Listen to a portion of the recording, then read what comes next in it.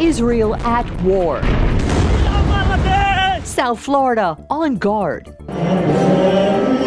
Families here trying to connect there. And South Florida lawmakers scrambling to support despite drama in D.C. The people, the politics, as it happens this hour.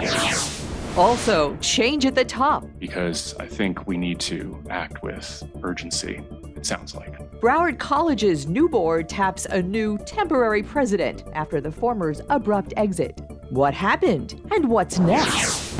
Live and breaking, a special edition of This Week in South Florida. Good morning to you. I'm Glenna Milberg, and as we come on the air, the number of dead and missing is rising by the hour in one of the countries where the news is local to South Florida.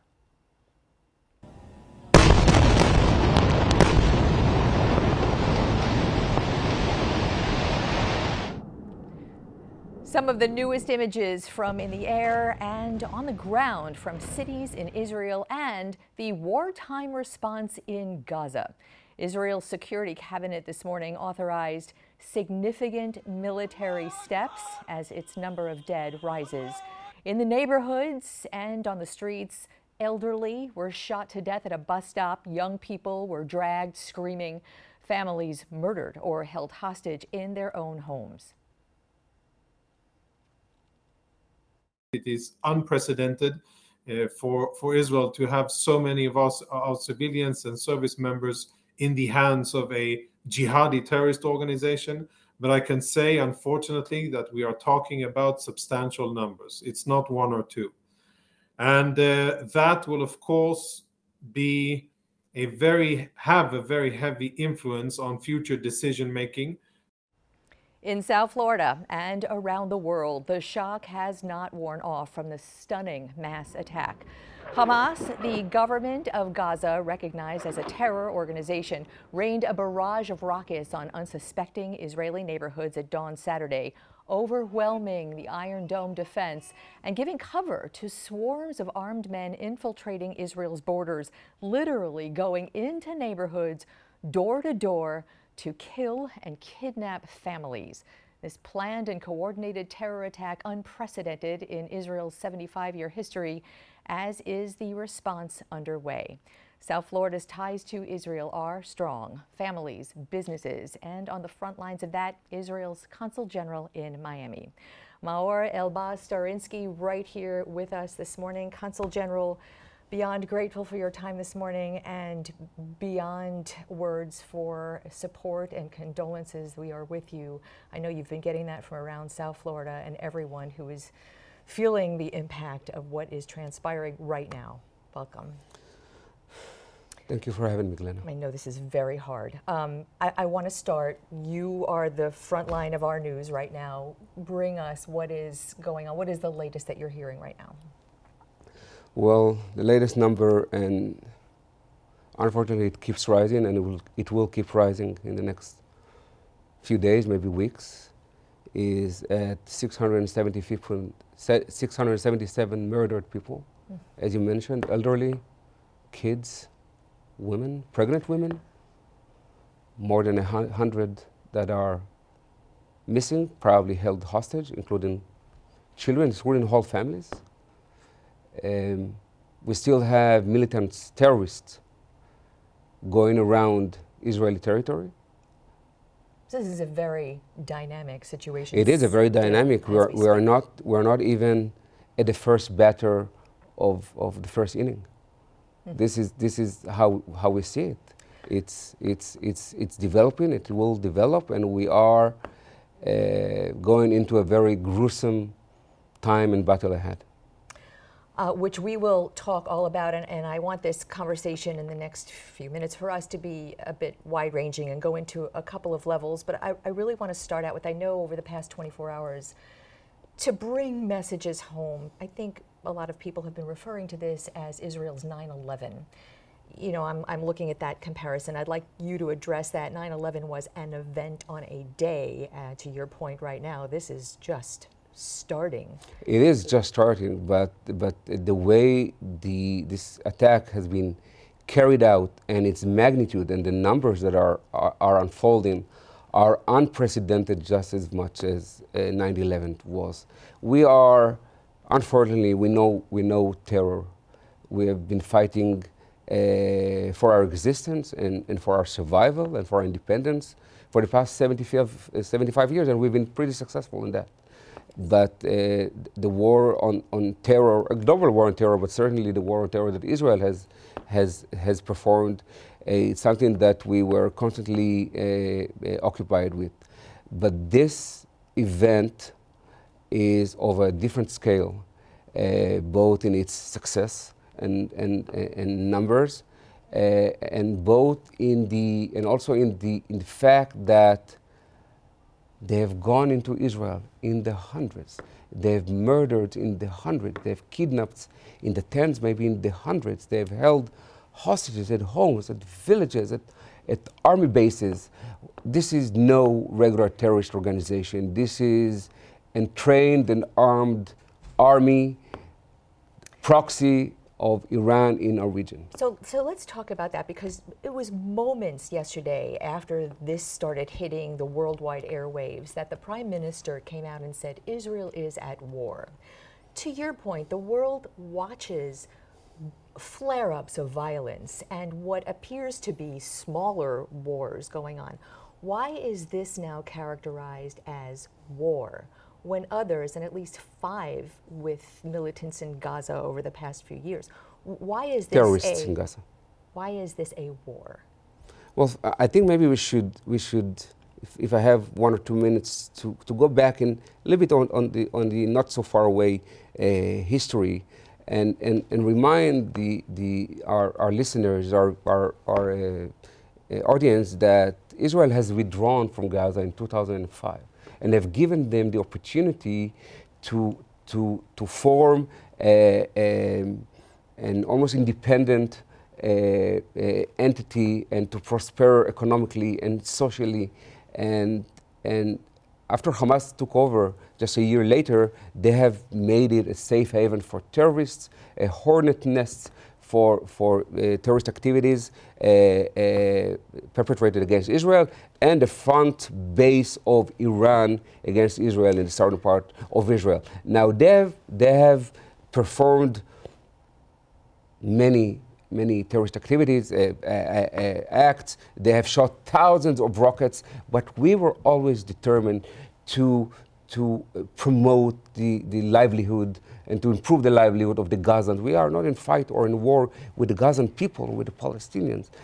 But the truth is they were taken hostage by the terrorist organization, and this event, this attack that was carried out yesterday, shows that there is no other solution other than smash this snake's head. So let's talk about that, because a lot of people, I mean, you watch social media, a lot of people consider Gaza, despite being its own government, and Hamas is that government, as being blockaded by Israel. And for Israel's safety, I think that is the context of it. But there are people who look at Gaza as impoverished and held prisoner, and yet now there are tens of thousands of dollars worth of weaponry and armed people, and that is kind of it's hard to understand how all of this money for weapons is there when the money that Hamas spends on its actual people is not. So to your point, if Iran is behind this, and Iran has been arming and fortifying, how has Israel and the United States, as the most sophisticated intelligence in the world among them, how did no one notice that? Well, you've combined a few questions that needs to put be a whole addressed. bunch Maybe in there. Let me start off with your last question. This is, of course, a very valid question that we will have the time to answer and to inquire and to make sure that such a thing cannot happen again. We're on our side. But this is not the time now. Now it's the time to fight back. Now it's the time to bring these people, this perpetrator, to justice. Now it's time to save the hostages, and now it's the time to once and for all dismantle the terrorist infrastructure in the Gaza Strip. But in general, if I go a little bit backward, I recommend people to rely less on social media, less on TikTok in general, and learn a little bit more about what has been done in the Gaza Strip or elsewhere. And the truth is, and the facts show, that hundreds of millions of dollars have been flowing into the Gaza Strip, not only from Iran, but mainly for Iran, that have been used to arm themselves, to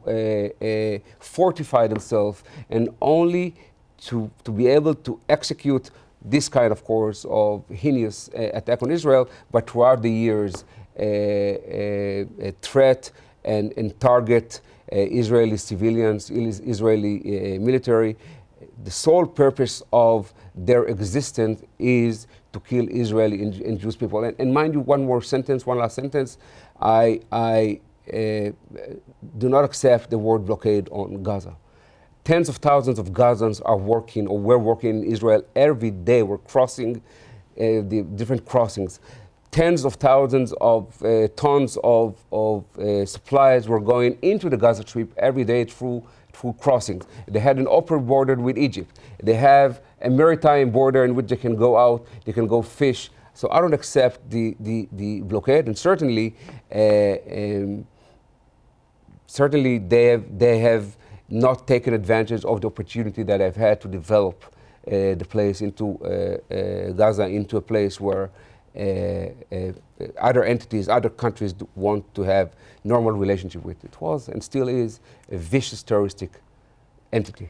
And I want to talk a little bit more about Hamas and how Hamas does not represent all Palestinians. We will take a quick break, and we will be right back with the Consul General.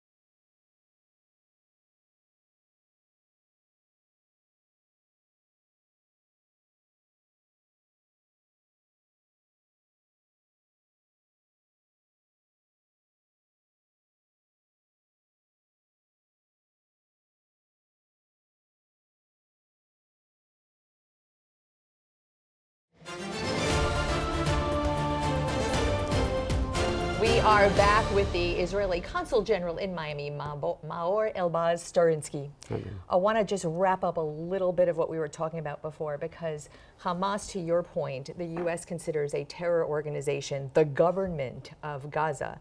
There are Palestinian Israelis that I'm not sure people understand the complications in Israel, who live in Jerusalem, who live in what we know as the West Bank, that are not part of Hamas, a group whose charter dictates the destruction of Israel. And I think that's a very important You're right, context. it is. And I want to stress again, the Palestinian people are not our enemies. And we are committed to improve their livelihood and social and economic welfare. But the Gazan people at the Gaza Strip, the Palestinians at the Gaza Strip, have been taken hostage by this vicious terroristic organization that, as you said, his charter called for the destruction of the state of Israel. So it's not whether we can negotiate peace. It's not about territories. It's about human values. It's about democratic values. It's about the values that we uphold, that we share, that we live and die for, that they do not respect, they do not accept, they reject. And that's the fight that they are perpetrating against us, and mind you, not only against us, against everything that we believe and live for. It's not only we are there, but we are just the front line probably of the Western civilization in this vicious fight against this radical terrorists. So let me use that as a segue to bring it back. I mean, this is our audience could be worldwide on the web, but we have a very local audience and a very supportive South Florida audience of Israel and its people, of all the diversity there. And I wonder, what, Consul General, what can South Florida do for you and Israel at this moment? Well, I have to say, I'm overwhelmed, Lena, by the support, affection, love that has outpoured on us. In general, the support and love that the Jewish people, the state of Israel, is receiving here in Florida, and in South Florida in particular. But in this day and a half since the war broke, I'm really overwhelmed, moved, touched by everything all the phone calls, all the statements. Yesterday I spoke with the governor, I spoke with the lieutenant governor, I spoke with the senators, with Congress people, and they all were so decisive on their support of the state of Israel, on our right of way, on our right to defend ourselves, on our duty to defend ourselves. And not only that, on their commitment, not only to the state of Israel, which I treasure and appreciate, but also over here to the safety and security of the Jewish communities over here. And it's no secret that anti-Semitism is on the rise. And even today and tomorrow, there are all kind of arrangements made to hold rallies against Israel, and they are dealt in the most decisive way by the governor's office, by FDLE, and I cannot be thankful enough for all the support that I've been receiving from both sides of the aisle. Israel is not a political issue, Democrats, Republicans. Israel is an issue, as you said, local. It's in everybody's heart and mind here in Florida. I was going to make a point that we have Carlos Jimenez, congressman from Miami. He's a great friend of. Well, he will be with us next. He's but incredible. what I really key in on is that Israel is one of those issues that is a completely bipartisan, unifying issue to Democrats and Republicans, especially in South Florida. Not 100% across the country, but Florida in South is exceptional. Yes. Exceptional. And so I want to again sort of reiterate that question. Are you looking politically for any new law, any resolution, any new money? What would that look like? Well, I can tell you already that things are happening in D.C. That are led by federal elected officials, also from Florida. Of course, support Israel militarily and politically and diplomatically, and with further funding of Iron Dome interceptors And in the end of the day, we're talking about a long fight that is waiting ahead, and we need the support, we need to have the time, and the U.S. has the power to make sure that we have this time to take care of this problem. But I can also say over here in Florida, not only in D.C., over here in Florida, we already know about all kind of rallies that are happening led by elected officials. Just last couple of months ago, I was speaking at the Senate of Florida, invited by the minority leader, Senator Book, and hosted by the president of the Senate, Pasidomo. As you said, Israel is a bipartisan issue, and I cannot be thankful enough for the support, overwhelming, staunch support that we're receiving here in Florida. Are you at all, as you watch, I mean, you know, the House, we'll talk about with Congressman Jimenez next, the House is leaderless at the moment, and so the question remains on what can be done. But do you watch the controversy over Ukraine funding and that long term? And does that worry you at all when it comes to Israel? Well, of course. Well, if we had this interview a week ago, maybe my answer. Different world. Yeah, then. exactly. It was a different. Just 3 days ago was a different world. Yeah. So I guess the setting would be, or the pretext would be a little bit different for this answer. But in the end of the day, I know that Israel is beyond any contemporary conflict or political discussion. Israel is a matter of deep, solid, genuine beliefs in almost everybody, if not everybody's, hearts and minds. The support of Israel is not something random. It comes because Israel, the support of Israel contributes directly to the U.S. welfare, to the U.S. success, to the U.S. security, national security. Israel's security is the U.S. national security. We cannot detach these things. We cannot and we should not detach these things. We fight over there in the Middle East. We fight Iran. We fight Syria. We fight Hezbollah, and we fight Hamas, and we fight wherever we need. But in the end of the day, this is everybody's fight. And we've been saying for years that whatever you don't take care of Lebanon, of Iran, this weapon will reach elsewhere. This is not only, and we see it with the drones now that have been attacked, that have been used against Ukraine. And I think that's probably why it's so incumbent on people to really try to learn the complicated politics that is the Middle East. Consul General, thank you so much. I know this is a beyond difficult day for you, and I'm grateful for your time, and I hope you will keep in touch with us. Thank you, Glenna. All right, coming up next, South Florida lawmakers, as we've been talking about, bipartisan and unified in support for Israel. But that drama in D.C. may hamper help. We will ask Congressman Carlos Jimenez live here next.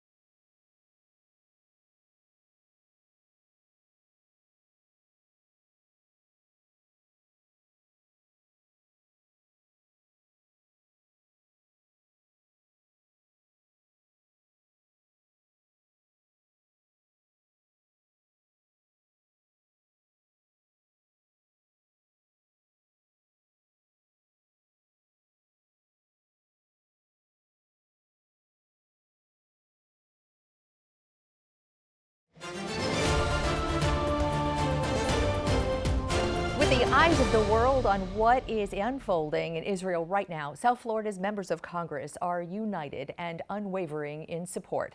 But the U.S. House is in the middle of its own drama, a vacancy of leadership.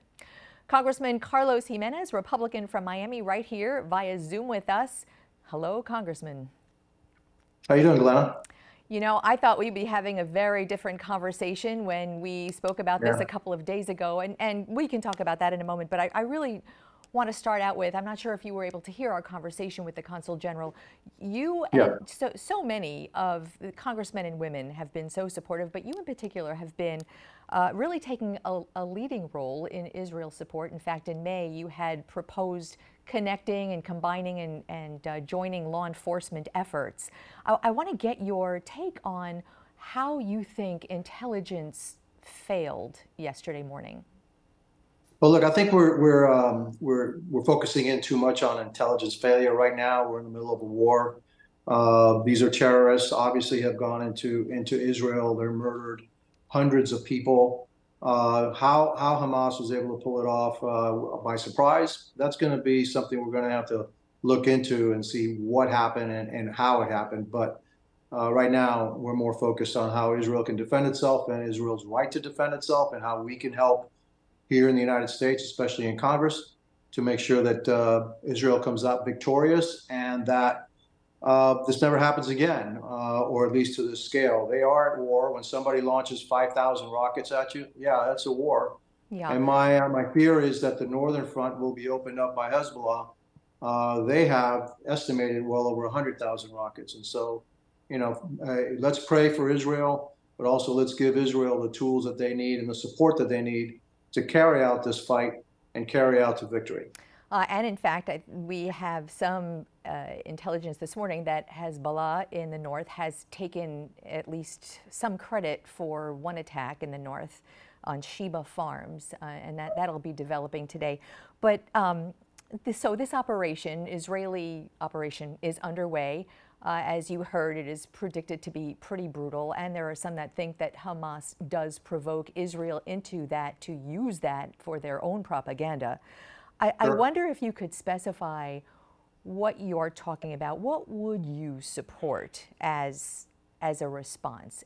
How far would you go with money, support, and possibly military? Can you say? Well, look, I don't think that Israel needs our military support. They need arms, they need weapons, they need additional Iron Dome missiles, anti-rocket missiles, that kind of stuff, and our support. I think Israel has the capability, the capacity to defend itself. However, if it ever comes a time where Israel needs our help, I'm certainly there. Israel is our strongest ally in the Middle East. They share our values. And I am extremely pro-Israel, and I always have been, and I always will be extremely pro-Israel. I'm concerned that, yes, we do have strong bipartisan support right now, but there's a growing number of people on the other side of the aisle that are not supporting Israel. You'd be surprised at how many no votes we get when we put out resolutions in support of Israel, and that number is growing. And that's concerning me. But for right now, there is strong bipartisan support for the state of Israel, especially from all of the representatives down here in South Florida. I was going to say that those no votes never come from South Florida, not in our neck of the woods. No, they don't. No. So I thought we would be talking all about the departure of the speaker, and you from the get-go were a Team McCarthy guy, and we talked a lot about that this week. But in context of what we are talking about today with all this breaking news, the absence of a speaker, you go back to Washington on Tuesday? No, tomorrow. We go back tomorrow. They're going to have some kind of a forum tomorrow for the members. So tomorrow you'll be hashing out whether you can go back in those chambers and have support for somebody to fill that seat. But in the absence, what can Congress do without a speaker besides a resolution? There can't be policy, there can't be funding. What can be done? There can't even be a resolution. We can't take anything to the floor. So once we don't have a speaker, that's it. Things stop. Maybe some committees can continue to do their work and research, et cetera, but nothing can come to the floor without a Speaker of the House. And that's why the actions of Matt Gaetz were so reckless. And look where we are today. Now we are a rudderless house. Now we have to scramble to find a leader. Now, I'm not looking for a new leader. I got a leader. His name is Kevin McCarthy. And if we can somehow convince Kevin McCarthy to reconsider his decision not to run or seek office again, I'm voting for Kevin McCarthy. And so I'm not convincing anybody else. Just hearing that and watching what other people are saying in interviews, it seems like there's going to be a great big impasse and a lot of time here. Listen, the last thing we need is an impasse, but the facts are 210 Republicans voted to maintain or keep Kevin McCarthy as Speaker of the House. 8 did not. I think it's going to be a heck of a lot easier to convince 8 to change their vote than it is to try to find who is it going to be? Is it going to be Steve Scalise or is it going to be Jim Jordan? 2 men, which I highly respect, but I don't respect them as much as I respect our former speaker. He is our leader. And so I would hope that he would reconsider and come back. And I think that he would have broad support. And it's just a question of, can we get those 8 to change their mind, or at least 4 of them to change their mind? And then we can move on. But we also need to change that rule. That rule for 1 member to do a motion to vacate is insane. We've demonstrated how insane it really is, and we need to change that rule. And so any way that we move forward, the rule has to change. And if I had my druthers, I'd like to see Kevin McCarthy back in that seat. I want to ask you something I asked the Consul General from your perspective. Part of what the House is going through right now is over Ukraine funding and the controversial components of that. But now that in the last 24 hours, the game has changed in the Middle East, and because of the strong support for Israel, do you think Ukraine funding and that fight portends anything for the Israel support or vice versa?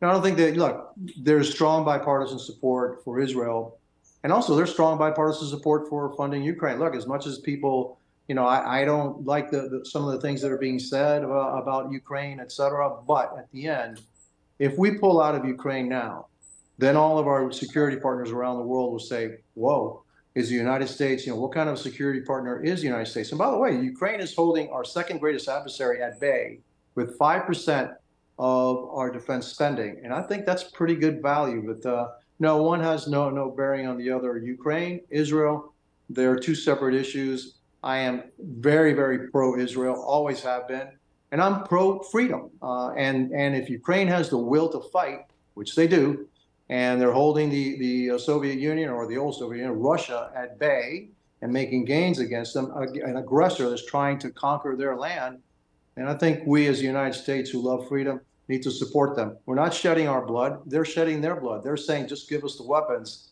I think we should. I think it's a good investment. Israel, separate story. I'm going to go to the wall for Israel. Congressman Carlos Jimenez, I promised to get you out at noon. I missed that mark, but by not too many minutes. And I thank you for your time this morning. And we have a lot more to talk about, so I know you'll be back. No, thank you. All right, talk about South Florida ties to Israel. So many there from here, and we will connect with one young woman, if her situation allows, when we come back.